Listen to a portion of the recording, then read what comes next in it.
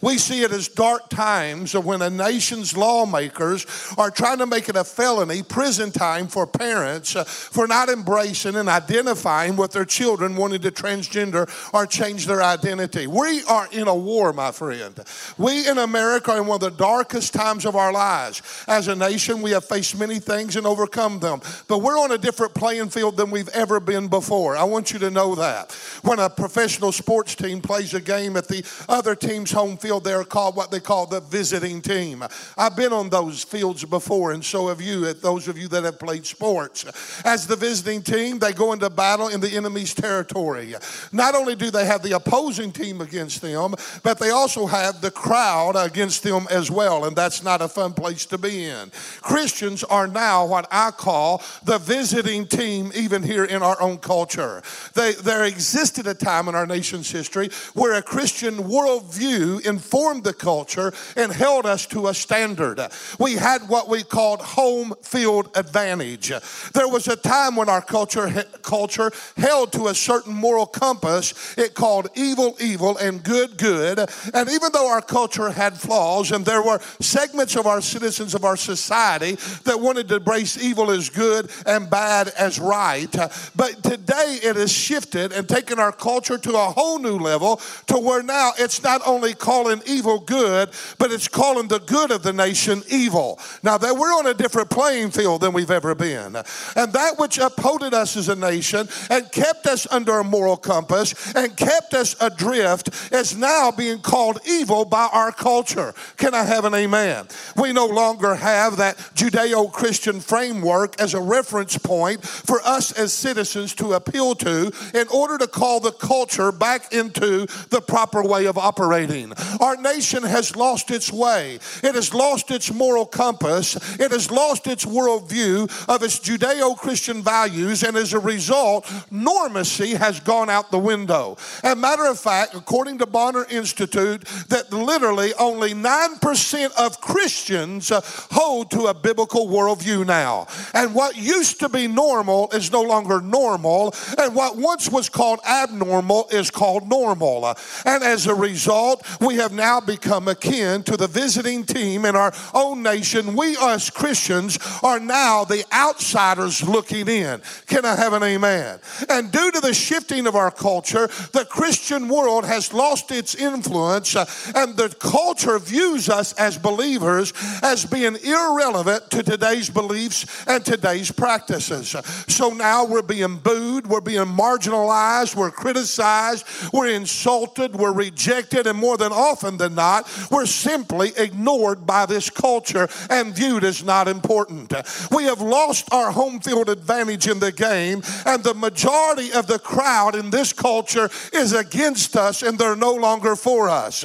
Some say, well, that's shifting to the good and the right direction. We see things changing, and we pray that they're correct.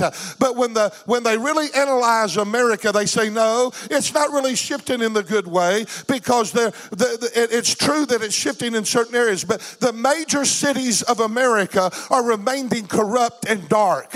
And there is great strongholds of the liberals have made a great strongholds in areas that's almost unpenetratable and unbreakable. We no longer have the bystander support and the cheerleading squad on our side. Cheering is gone out the window. In other words, folks, the reason that sometimes years ago when a preacher would get up and preach, liberty would just come down, anointing would come down, and it would drip.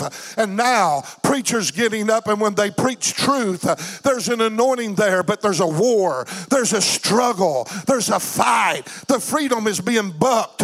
There is something in the houses of God across America to where it's robbing the sweetness of the unity of the Spirit to flow over the people. And it is a culture that's integrated with inside of the church, and it's bucking the system. It's trying to hold us back. It's called principalities and powers and rulers of darkness of this present world. Oh, God, help me preach. So I stand here today. I don't care whether it's easy for me to preach. I love it when it drips. I love it when the Holy Spirit just flows over a congregation. But whether it is easy or whether it is hard, I'm going to stand here toe to toe. I'm going to look the enemy in the eye. I'm going to look at the culture in the eye, and I'm going to declare, this saith word of the Lord. You can beat that. Give the Lord praise in this house.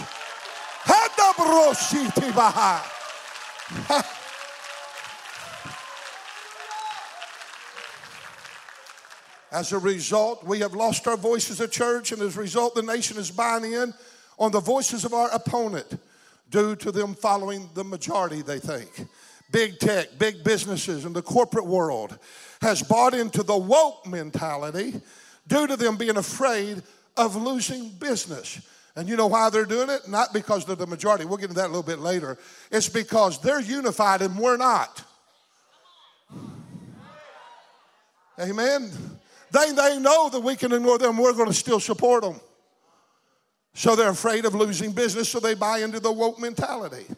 And while they chase and embrace the deceptive culture, they fail to recognize that that culture will also turn on them, and that which is birthed in darkness will always kill, steal, and destroy. Evil will never cause prosperity. It will only cause chaos. You can buy in it for a while. It'll lie to you, but it'll come back and it'll slit your throat. Can I have an amen? I'm trying to preach a good message here today. I don't know how far I'm going to get. But the enemy has unified themselves while the church world has become fragmented and scattered because of religion.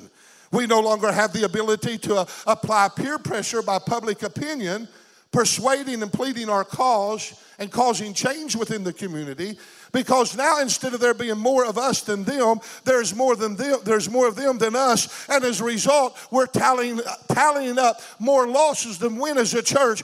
Christianity is on a decline in America. We can face it, say, we can get all mad when President Obama got up and said that the United States is no longer a Christian nation. All the Christians just got furiously mad. But he spoke a little bit of element of truth. 37,000 churches closed in America this year so far alone. 40 church attendance is down 47% across the board in every denomination. America has let down its hedge, and the evil spirits, practices, idolatry, and beliefs that has brought down third world countries is now being seen in America. Spirits, demonics, territorial demons that once was held at bay and was never seen in America is now being manifested all over this land. Border control agents, newscasters is seeing things that they have never seen before. And they're literally saying, they said it on Fox the other day, and they showed an example of what was going on at the border, and there's a woman that was crazy. Her eyes were rolling around, foaming in the mouth. And literally the newscaster said, this is not normal. This is demonic. There's another man that was carrying a human head that he had cut off, just murdered, down the streets of one of our cities, and he was murmuring and he was rolling his eyes, and they looked at that and said, what has gone wrong with America? We're seeing it happen right here in the good old US of A. Every day, illegal immigrants by the thousands pour into this country, and with them their gods, their belief systems, and their culture. Instead of making them pledge to love and commit and embrace our culture and become Americans, they now live here as they did in their native country, and they change the course of America by bringing their cultural beliefs and practices with them.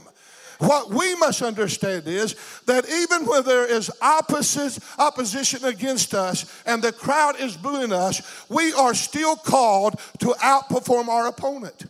We are still called to win through positive preaching and influence a world that needs it so desperately. We are called to represent the ruler, the true God of America. His name is Jesus Christ. I said his name is Jesus Christ. And we are to proclaim his kingdom rule over us. We are to still decree and declare that his will in heaven will be done upon this earth. We're not to cave in and compromise to this culture, but we are to be a counterculture that invades and permeates the atmosphere to where we gain our influence and our voice back. We are to fill the land with the sweet Holy Spirit aroma and the sweet anointing of the Holy Spirit, because it's the anointing that breaks the yoke and the power of sin. And we're to bring light into darkness so that the area can be illuminated with the presence of God, so that people can become aware once again who God is. What we have today in our nation is the presence of destructive ideologies. We have secularism, humanism, deism, Gnosticism, and all these other isms and isms. There's many of them. It's for all kinds of idolatry. And they've invaded our culture and our world, and they've entered into our homes and into our children. And yet we have to keep in mind that God has not called his people to sit on the sidelines in this battle. Can I have an amen? He has called each of us to step up and get into the game. Amen? Now this goes far deeper than it goes far deeper and way beyond supporting a certain candidate or a certain group of candidates or a political party. That's important. It's important we vote for the right people. It is. This has to do with the role of Christians functioning as kingdom disciples in the culture. Kingdom politics involves so much more than voting. It's a way of life, folks. No matter how you vote or have voted, God is calling you to live as a kingdom follower. And I will make a statement here, and you might get mad at me and think I'm pushing one side or the other, but I'm just preaching fact. If you are following Jesus Christ and you are a true follower of him, you'll vote right. You're not going to vote for someone who believes in abortion. You're not going to vote for someone who believes castrate the little boys and change their gender. Come on, somebody. You're not going to vote for somebody that is out to destroy your children. Can I have an amen? I'm trying to get off here. I'm like a beagle chasing a rabbit right now, but I'm wanting to chase a deer. If you'll be a follower of Jesus, you'll vote right. Amen? God is calling all of us to something more than being happy or sad about a certain situation or who or what candidate won or what candidate lost. He's calling all of us to kingdom living and influence. You're influential. I am influential. Come on. If one can put 1,000 to flight and two can put 10,000 to flight, what can the palace of praise do with 1,000 members? Come on, somebody. Greater is he that's in us than he that's in this world. I'm not going to bow to this culture and be a victim. I'm going to stand up and I'm going to be victorious right in the middle of the chaotic hell itself. I'm going to stand up and declare Jesus Christ as Lord to the glory of God the Father. Hallelujah. Give him praise. Hallelujah.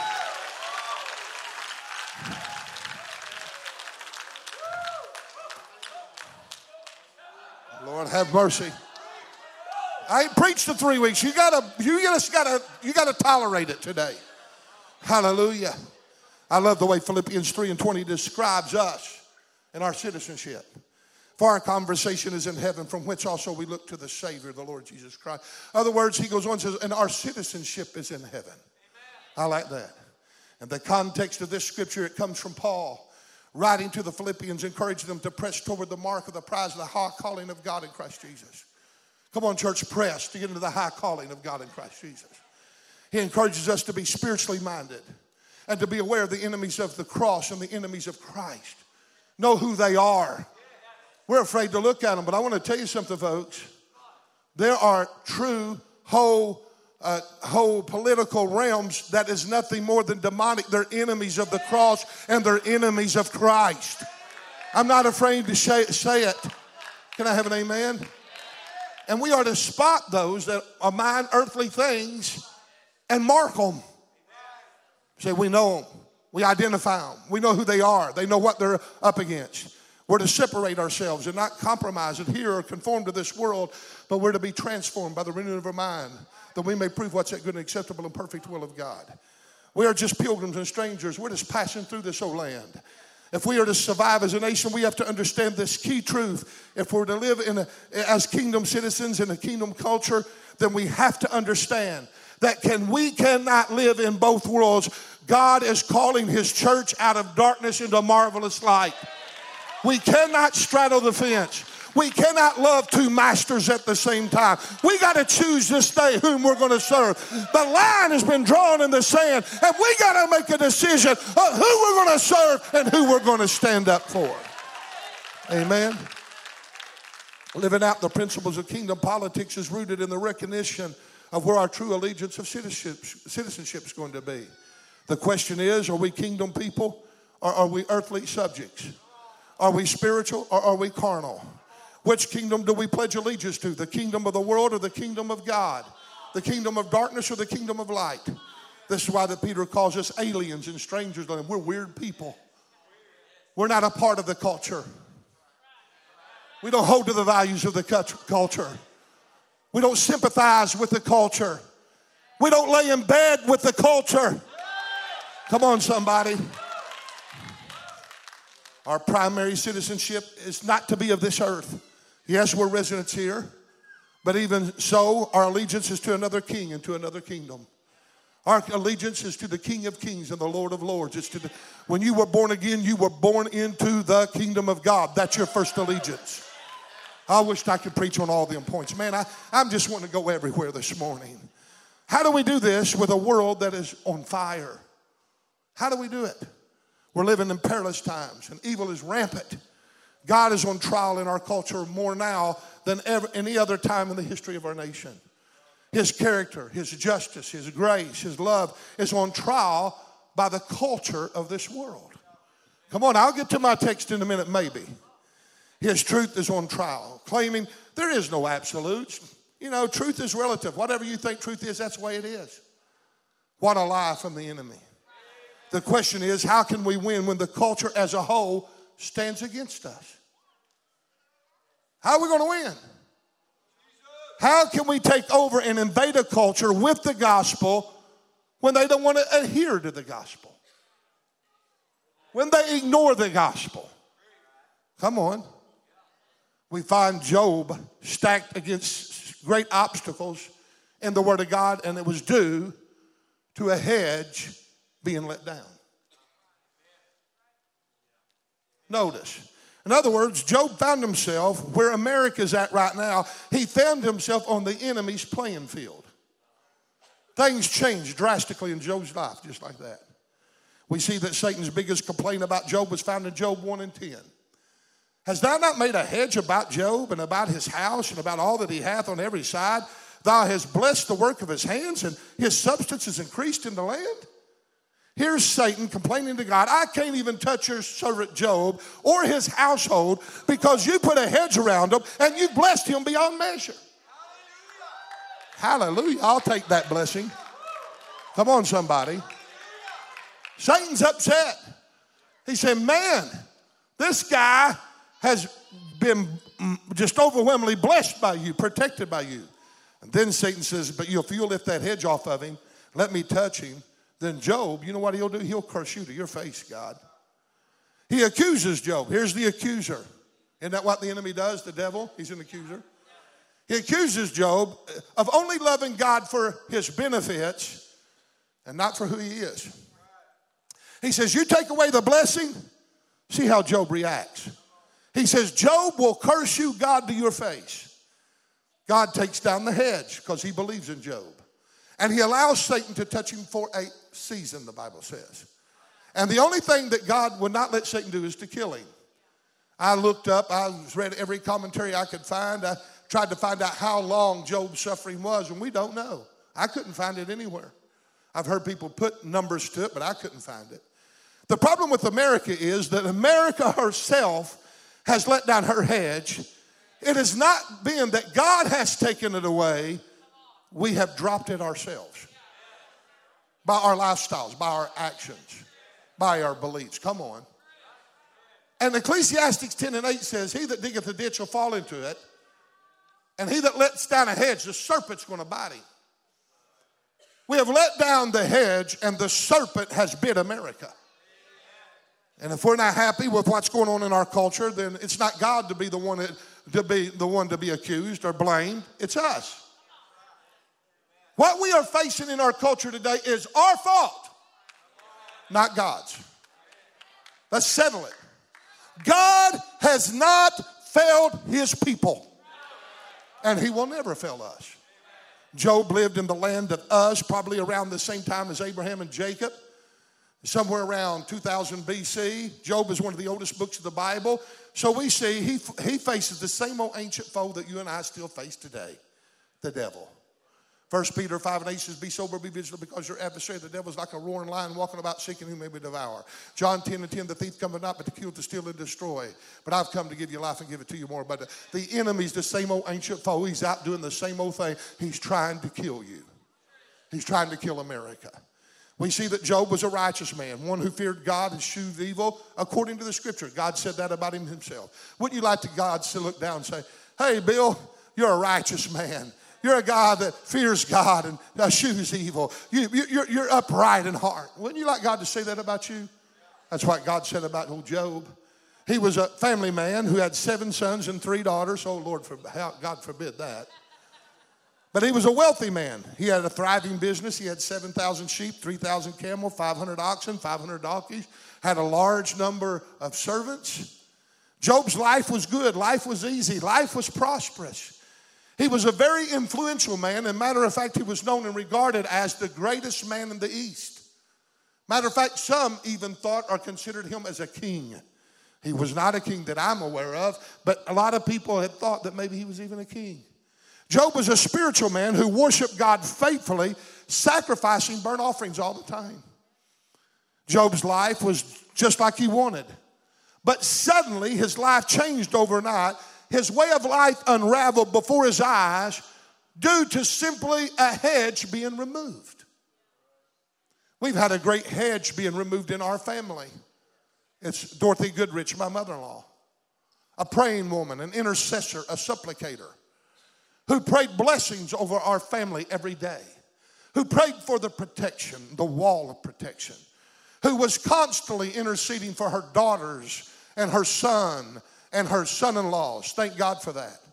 And as a result of that woman's warfare, she created hedges of protection around us. But that hedge protector has been removed.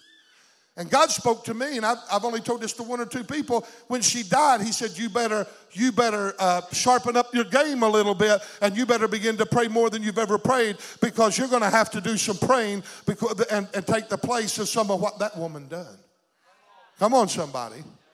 My children are blessed because of a grandmother that put hedges of protection around them. Amen? But Job's life changed just like that. And when you compare it, Job's life represented the early life of America. America was the most blessed nation on the face of this earth. You not realize that? I'm trying to compare, and I'll show you why in just a moment. America is one of the wealthiest, most powerful, influential nations in the world. We lead by influence. We're a leader. But just that in the last 21 months has crumbled just like that. Life in America has been good all the way up to the 1980s. There was a church on every street corner. At one given time, when I done a survey here, and they get a topographical survey where you pay and they'll tell you everything about Poplar Bluff. One of the things, in 1980 when we done that, there was a church on every street corner.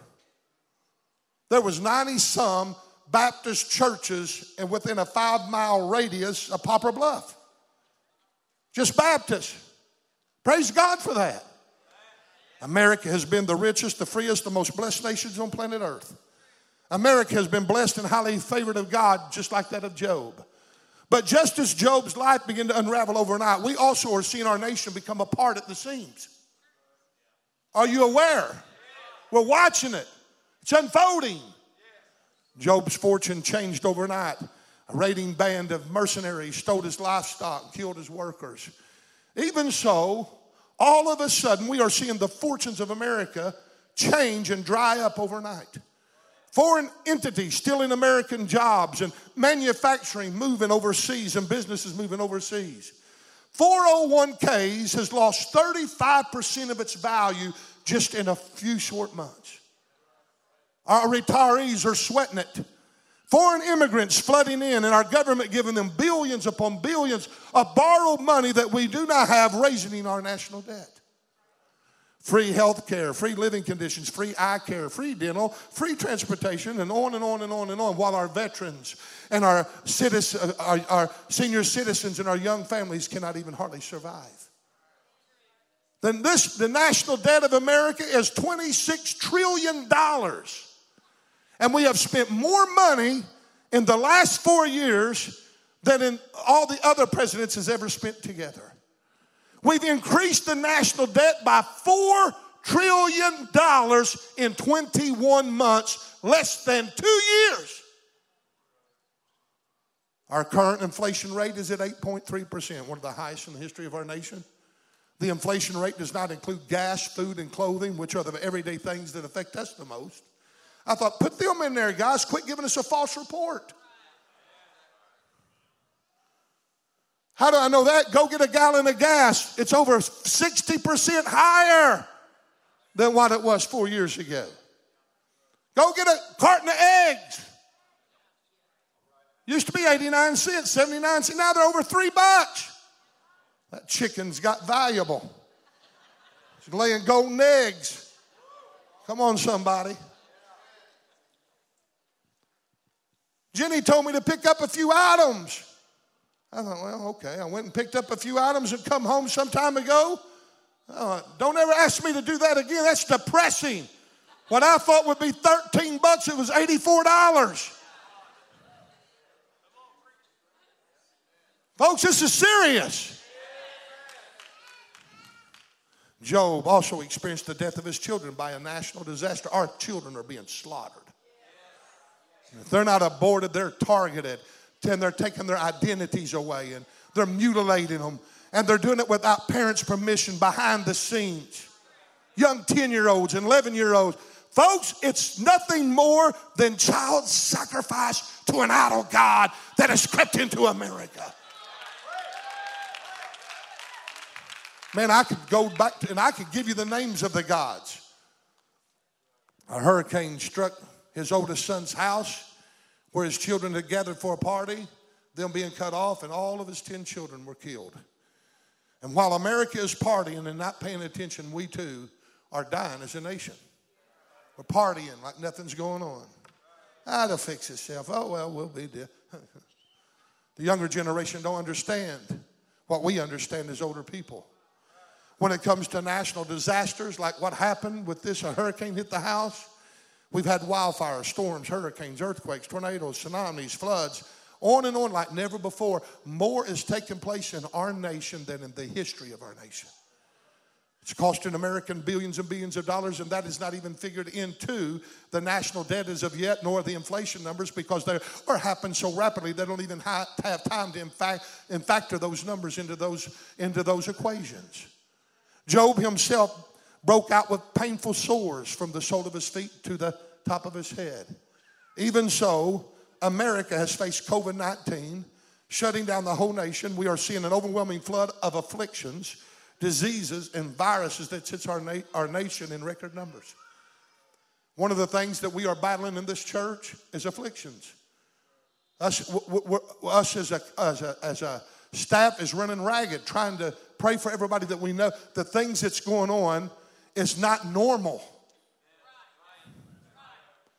Can I have an amen? Folks, it's unbelievable. The respiratory problems, the heart problems, the lung problems. Come on, it goes on and on and on and on. Floods of it. Even in young people, cancer is rampant.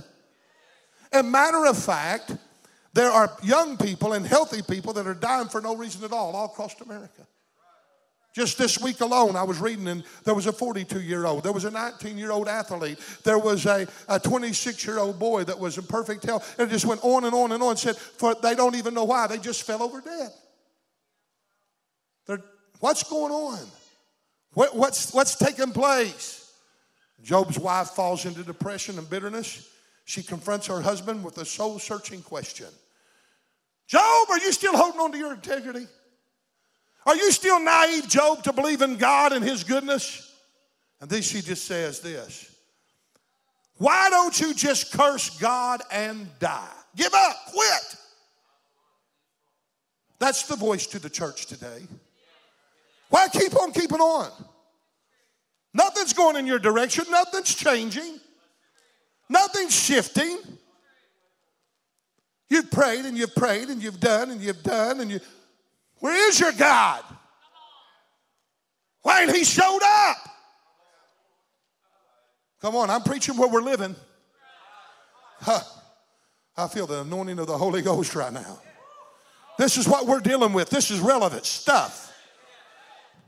Why don't you just quit? Why don't you just curse God and die? This stuff is nothing but a fantasy world. During Job's time, God's justice was put on trial by his wife. If God is so good, then why is all this happening? If God is real, then why don't he show up? Even as God's justice was on trial in Job's time, even so it is in America as well. People are asking, how can we say God is good when we see war and terrorism and poverty and starvation and dictatorship and persecution and racism? Folks, you got to be blinded if you don't see that stuff. It's there. How can we say God is a healer when all the afflictions, diseases, and death and misery that we see not only upon the world but even upon God's people?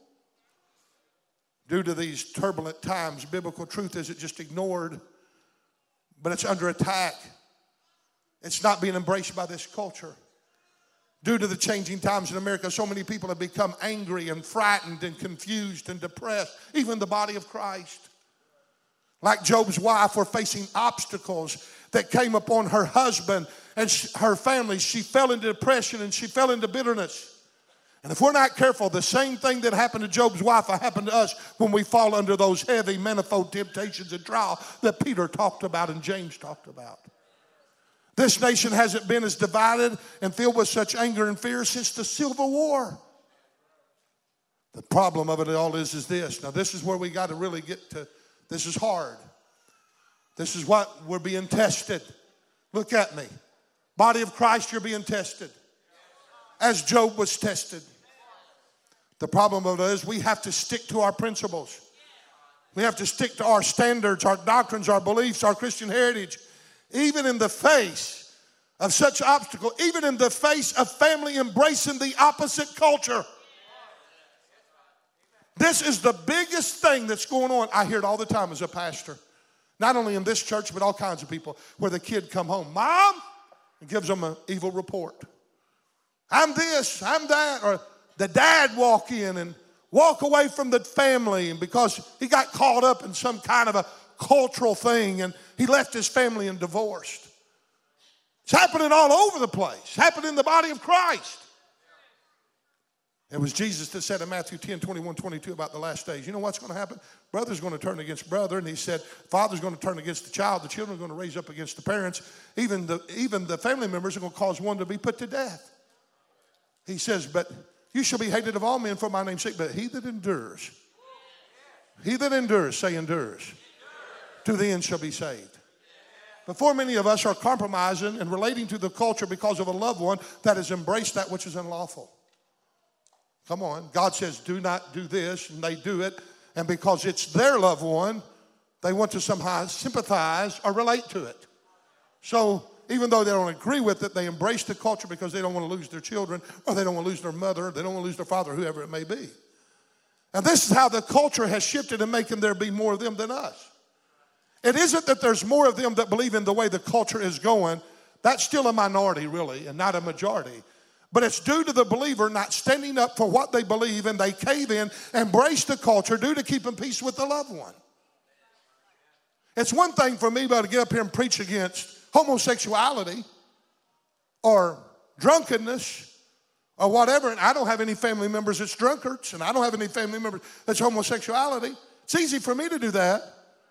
But many of you are suffering on the pew because you got loved ones that's caught up in that. Yes, you are to love them. We're going to love them. Absolutely. But we're not going to sympathize and say we relate. We're going to oppose it and declare to them the truth of the gospel of Jesus Christ. You have to. Matthew 10, 37 and 38 says, he that loveth his father more than me, he that loveth father or mother more than me is not worthy of me, and he that loveth son or daughter more than me is not worthy of me. He that taketh not up his cross and follow after me, he's not worthy, and neither can he be my disciple. In other words, I can't cave into a culture because I'm afraid of offending a loved one. Because if I relate or sympathize with the culture, I offend God. It's getting heavy in here. This is where we're living. This is what we're up against. That's hard. There ain't no one that you love more than your family. Matthew 10, 34, 35. Think not that I've come to send peace on the earth, Jesus said. I came not to send peace, but a sword. We know what the sword is. God sent his word, the sword of the Spirit. You know what it does? It convicts, it separates, it divides. The sword hurts. God said, I've sent you with a sword. Be truthful.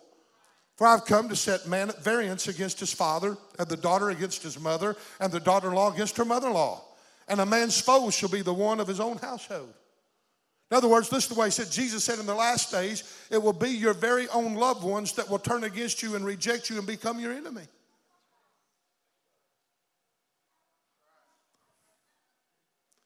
I got to stop right there. And this is the real test of our discipleship. It's one thing for an enemy to come against you. It's even harder when a friend comes against you, like Job's friends. That was hard, the betrayal of a friend. But it's another thing when it's your family that betrays you. When it's your family that stands up and say, well, I don't believe in your values anymore, and if you're going to get along with me, you're going to have to accept what I do. And you're going to have to embrace it. If not, you'll never see me again. What are you going to do? And yet Jesus said in Mark 8 and 38, for whosoever is ashamed of me and my words in this adulterous and sinful generation, of him will the Son of Man be also ashamed when he comes in the glory of his Father with his holy angels. Notice when these things really happen, that it's laid out in Scripture. These are prophetic words of what's going to happen at the end time. They're end time scriptures. And notice when they happen, it's in the last portion of the last days. These things happen. They're happening right now. Where are we? We're in the last of the last days. They are the last thing that happens before Jesus Christ comes back. This is where America's at right now. Those of you got just a short time to hang on, because Jesus is fixing to split the eastern sky. Listen to Matthew 10, 23. He goes on the next verse and says, but when they persecute you in the city, and you flee into another, for verily I say unto you, you shall not have gone over the cities of Israel. You're not going to make it through all the cities of Israel till the Son of Man comes. Woo! Did you hear what Jesus just said? When they set out and start persecuting you, and that's where the Christians at right now. Our government's persecuting against us. They hate us. Come on. It was Jones, and he said, if you go through all the city, if you're in one city of Israel and they attack you and you go to another, there's only 17 major cities in Israel that's got over 100,000 people. The rest of the cities, little bitty towns and villages, are 67. He said, by the time you try to go through all of Israel, running from city to city, you'll never make it through all of them before the Lord comes back again. That's how close we are. It was Job's own wife that brought the war against God. She was the one that brought the accusations. She was the accuser. And the very lady that was one with Job is now divided against him due to the uncomfortable conditions and the present day suffering she was experiencing. Fight began to break out in the home for the first time. Job's own wife, his own family member, was the one that brought the dissension into the family unit. Even so, it isn't as much of an outside entity or nation that is the opposing factor of our time in America as the citizens of our own country. We're divided. It was Marx that said America will fall from within without one shot being fired. America will be destroyed without a shot ever being fired. He said they'll destroy themselves. It's odd that while Job's family was so blessed, his wife wasn't at war with God, but the minute her world fell apart, somehow it all became God's fault, it became Job's fault, and it became Job's belief system's fault. Our belief system as Christians is now being called evil. It is called white nationalist religion. Have you caught that? When a nation is called into judgment like ours is now, it's now the church's fault and the Christian's fault of what's going on. It isn't that human nature. Anytime someone faces difficulty due to the consequences of their own decision, it always becomes someone else's fault of why they're in the place that they're in. And usually they will blame the ones closest to them and the ones that they love the most. It's mom's fault. It's dad's fault. It's brother's fault. It's sister's fault. Oh, it's the church's fault. Oh, it's the pastor's fault. It's always somebody's fault. Like the little boy that come home with the F on his report card and his mom said, "What, Johnny, what's wrong?" It's the teacher's fault. Amen. I said that to my dad one time and he busted my hind end. He didn't fall for the culture of the day. Job's wife wasn't only putting God on trial, but she was throwing her own husband under the bus, and she was blaming him for everything that took place. Why don't you care? Why don't you just, about us, why don't you just curse God? Cave in with us. Give up, Job. In other words, get out of the way for the rest of our sake. That's what they want to do, get us out of the way. It's your belief system that's causing all this problem, Job. You're the one to be blamed. This is exactly how the culture of America views the church. To them, we're nothing but a bunch of self-righteous, egotistical, judgmental, racist hate groups in America because we hold to a standard that opposes their lifestyle and our light convicts them of their darkness. This is a very dangerous place to be in because that's nothing more than, folks, blaspheme against God. You know how you blaspheme against the Holy Ghost? When the Holy Ghost moves or does something and says, that's evil, that's of the devil. And you know what they're saying that the church is? They say you're of the devil. They're blaspheming the very presence of God in our lives. God help us. How do we minister to a culture that's gone, that is at odds with us? How do we do it? How can we become a beacon of hope in a chaotic culture that's hostile towards the things of the Spirit? With prevailing circumstances and overwhelming obstacles and dilemmas, how can we convince people that God is good? How? First of all, we do not compromise. Nothing is ever changed by compromising the truth of God's word. Never compromise truth. It is the truth that sets people free. We do not change our message. We cannot. It's their only hope. Know the truth, and the truth will make you free. I'm going to have to just get into the Lord have mercy on me. We always talk about how that Job was a righteous man, one that feared God, one that sheweth evil. And with everything that went on in Job's mouth, he sinned not, neither did he open his mouth and charge of God foolishly. He showed faith. He even stood up and said, you know, though the skin worms destroy this mortal body, yet in my flesh I'll see God. And he has all these profound statements in his challenge and all that. But listen to me, just because he was a righteous man and a good man did not mean he didn't have anything to learn. He had some things to learn. And Job was not always perfect as we portray him. Look at Job chapter 3, verse 1. After this, Job opened his mouth and cursed the day of his birth. Oh, I wasn't even born. That's what suffering can do to you. Listen to Job 3:25. What I feared has come upon me. Job was gripped with fear. Listen to Job 6 and 9. That God would be willing to crush me till it loose his hand and cut me off. He felt rejection, ignored. He felt crushed of God, and he felt like he was an outcast. Have you ever been there? Right now, these are the things America are feeling right now. The church is feeling fear.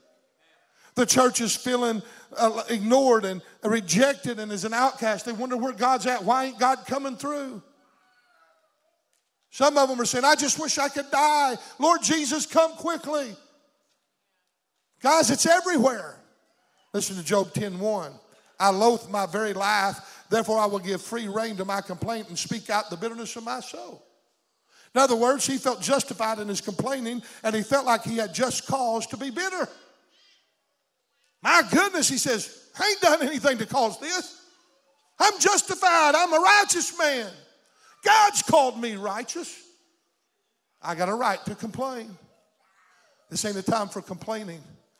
God has locked my heels. With God's help, you'll never hear me complain about what's going on in our culture again. I'll preach about it. I'll educate about it. But I'm not going to complain about it anymore because God in this message has given me the understanding of how to overcome the evils of this society. And I'm fixing to bring it to a close. How many's ready for victory? How many believes in victory?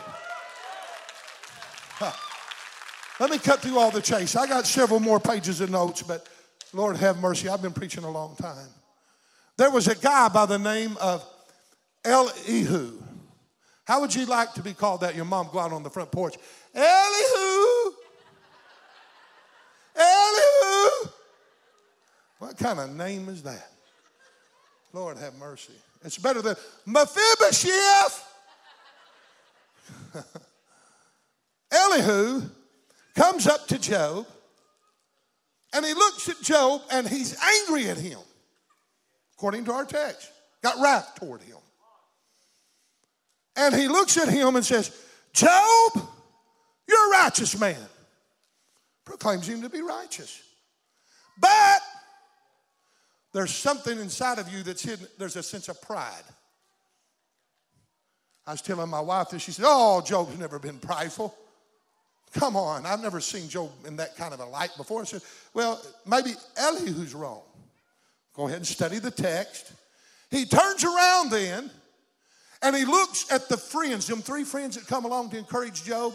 What kind of sin did you do, Job, to cause this thing to come upon you?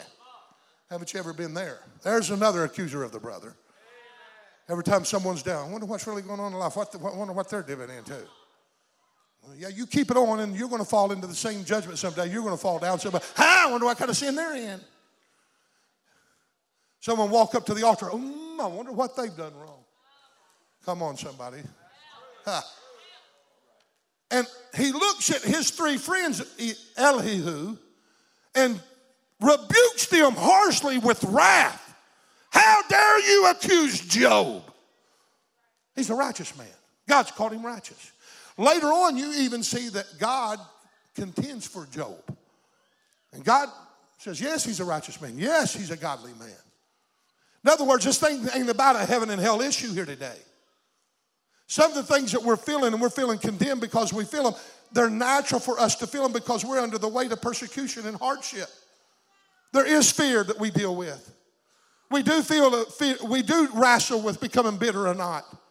We do wrestle with these spirits that's trying to bring us and crush us and cause us to back up from our faith. We're all feeling it. We're in the press together here tonight. There's not a one of you that's not been touched with what I've been preaching about. I've got loved ones that's went off the deep end. I've got nieces that's went crazy. Things that just, what in the world's happened to our family? Come on. You're faced with it. You got children walking in, flopping down. Dad, I just want you to know and give you a bad report. You got parents going to their children, well, kids, we just want you to know after 45 years of marriage, me and your mom's going to get divorced. But we waited until you were old enough to handle it. What kind of stupidity is that? Am I preaching okay? But Job has not got to the place where he's sinning. But yet Job is not in the place that deliverance is of yet. He's a righteous man, but yet not delivered. Wow. God looks at him and says, man, he's a good man. What's the element? There's a fine line. And we got to take the whole word of God and we got to rightly apply it, because you can get out here in left field by not really dissecting the word and coming to the understanding that you got to rightly divide it. You can take any scripture and read it and pull it out of context. Eye for an eye and tooth for a tooth. He'll give you the reason to knock someone's tooth out. Amen? If you want to build a doctrine around that and you don't want to understand the full context of where it's at and why it's there, you can really get yourself in a mess. You get yourself in trouble.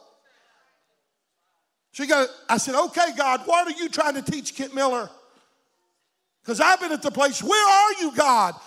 I've never fasted and prayed and hungered and sought God for the things of miracles and signs and wonders and for the healing of our people. I have never done that as much as what I'm doing it right now. This has been going on for a long, long, long, long time. And I can remember over in 9th and Cedar, well, I didn't put near the effort into what I'm putting in now. Just go up to people and bam, they'd be healed and touched and blessed and this thing's dripping. And I said, God, where's that at? Well, number one, I'm not got home field advantage anymore. I'm on a different playing field. I've got a greater warfare to make it happen now. I don't have the cheerleaders. Woo, go Kent, go Kent, go Kent. I got the demons saying, shut up, Kent, shut up, Kent, shut up, Kent.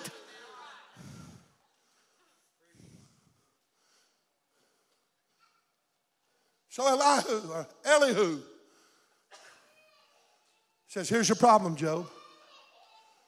Chapter 31, the whole chapter. Job says, well, if I would have went out and stolen some of my friend's oxen, and if I would have done this, that, or the other, I could understand why I'm where I'm at. If I would have went, and he gives you all kinds of excuses.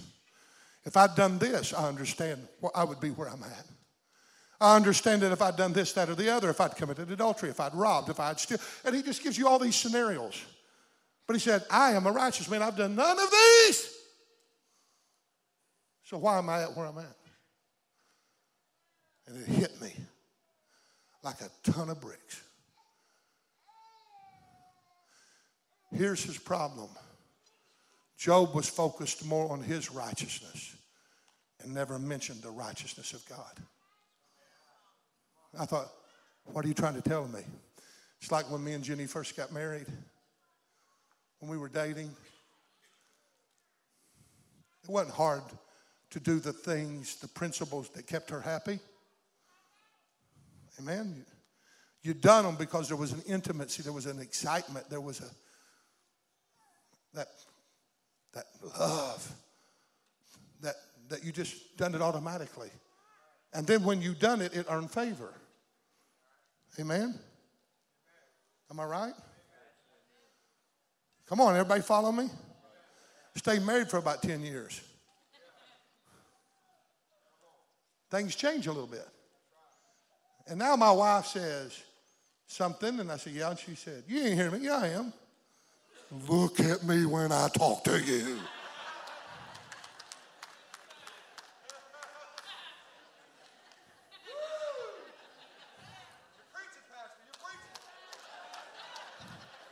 Yeah, you're living it too, bub.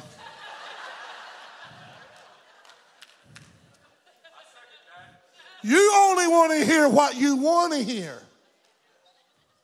Turn the television off and let's have talk time. Huh? Got a laughter over there from a man. He's been through that. But in them earlier stages, she never had to say that to me. Here was Job's problem. How many knows that there is conditions to sometimes blessings? If you do this, I will do that. Amen? We know that. However, we got to understand doing those conditions and obeying those conditions is not what our faith lies in. But Job's faith lied in that. I burn offerings. I've been a man of integrity. I'm a hard worker. I've serviced my family. I've done all these things, and all of a sudden, Elihu recognized it. You're putting your trust in the condition of the blessing instead of the God of the blessing. And we as a church, we fall in this, we go, oh, I got to pray more. Oh, I got to give more. Oh, I got to worship more. And we'll come alive. And we're trying somehow to earn the blessing of God. And God gets a little bit distasteful. And God looks down and says, oh, you're righteous. You're good people. You're not sinning. But it's the way you're doing it. Am I making sense here today? It ain't out of that loving intimacy. It's out of duty and responsibility. Now, God honors duty and responsibility. Don't get me wrong. He wants you to be responsible people. But there comes a time that God wants, like my wife at times, look at me. Dennis the Menace. Those of you that are young don't even know who Dennis the Menace is. In a cartoon, him and his friend Joey, you remember Joey in the cartoons? They were over at Miss Wilson's house. And they were leaving Miss Wilson's house, and they had a whole handful of cookies. And Joey said, woo, I wonder what we done for this to take place. And Dennis said, Joey, it's not got nothing to do with us being nice. Miss Wilson's nice. And I want to tell you, it's got nothing to do with Kent Miller being nice. It's got to be with God's nice. Are you with me?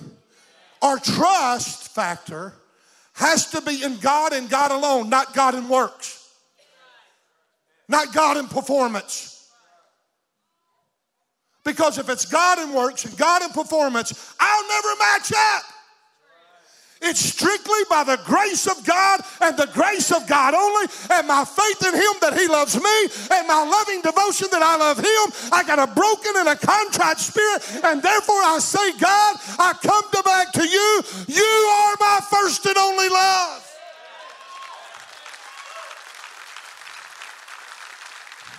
All of us, in order to see the miracles, are going to have to come back to our first love. And we're going to have to humble ourselves. We'll have to say, I'm sorry, we got caught up in the conditions. We got caught up in our own righteousness. Amen. I feel like crying because I've been there. I've said it in my prayer life. God, I've fasted. God, I've prayed. God, I've given. I've tried to obey. I've studied more than I've ever studied. Oh, God, why ain't you delivered? What's going on, God? The culture was hammering me. And now, I got liberty and freedom to say, hey, I can take a breath to do all that I know to do and relax in that and not look at that as my ticket to earn something. But let me do it because I have a loving relationship with my Father. And I do it because I love Him. I don't do it to gain His favor. And by me just doing it to love Him, it comes automatically. Seek ye first the kingdom of God and His righteousness. All these other things just be added to you. They just happen. Would you stand with me, please?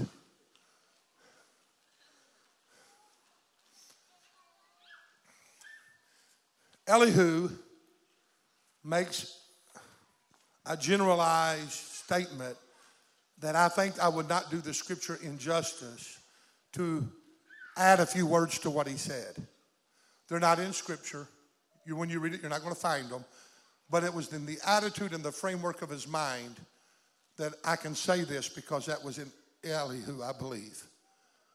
And he looks at Job and says, Job, you're a righteous man, but it isn't your righteousness that's going to move God.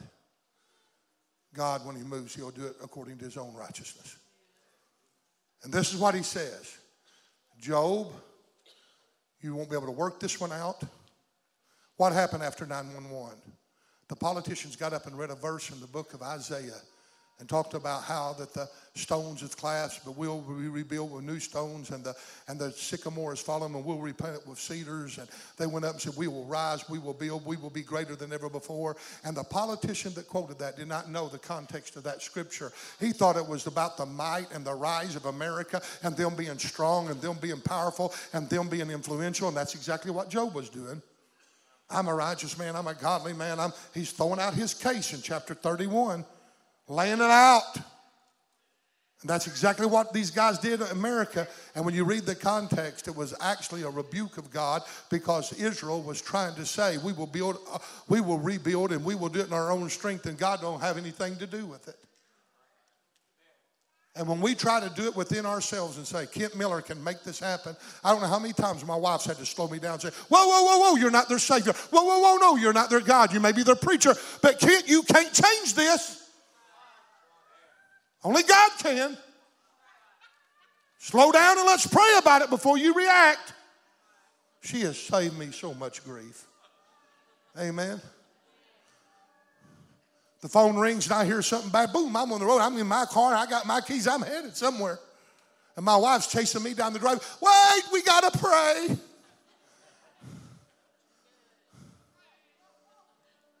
Because I'm like Job. I want to be right. I want to help people. I can't make one hair gray or one black. I can't change the course of what's going on in America. But I can love God and give Him my heart. And let Him, through me, make a difference. And this is the last statement I'm going to make. We'll have an altar call. Elihu said, if this does not be done supernaturally, it won't be done. It's got to be God and God alone that's going to change this. And where America's at right now, it can only be God that changes it. You can't, I can't. Let's quit trying. Let's love God. And out of the overflow of our love, let's do all that we know to do. Let's honor Him. Let's serve Him. Let's praise Him. Let's preach. Let's teach. Let's not compromise. Let's not get caught up in the culture. Let's be a counterculture. But ultimately, trust in the might of His strength and the power of who He is to bring the change. Amen. I'd just like for everyone that would, that can, we got a few moments, just to say, you know what? I want to return back to my first love. I just want that intimacy once again. I want to feel that intimate level of God, to where I'm not doing things out of duty, but I'm doing it because I love Him. I'm not doing it out of a challenge. I'm doing it out of divine privilege. I'm not doing it because it's hard. I'm doing it because it's become a very easy thing for my nature to do it. I do it because I want to have time with God. Would you just come up for just a few moments and let's pray together as a body?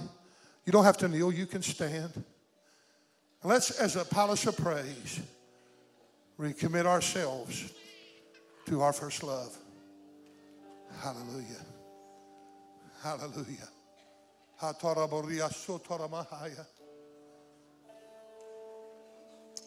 Father, in the mighty name of Jesus, let everybody up here learn to just submit to you in your divine kingship and rulership. Lord, you're a sovereign God. I thank you that when you look down, you find a lot of Jobs, that you pronounce them righteous.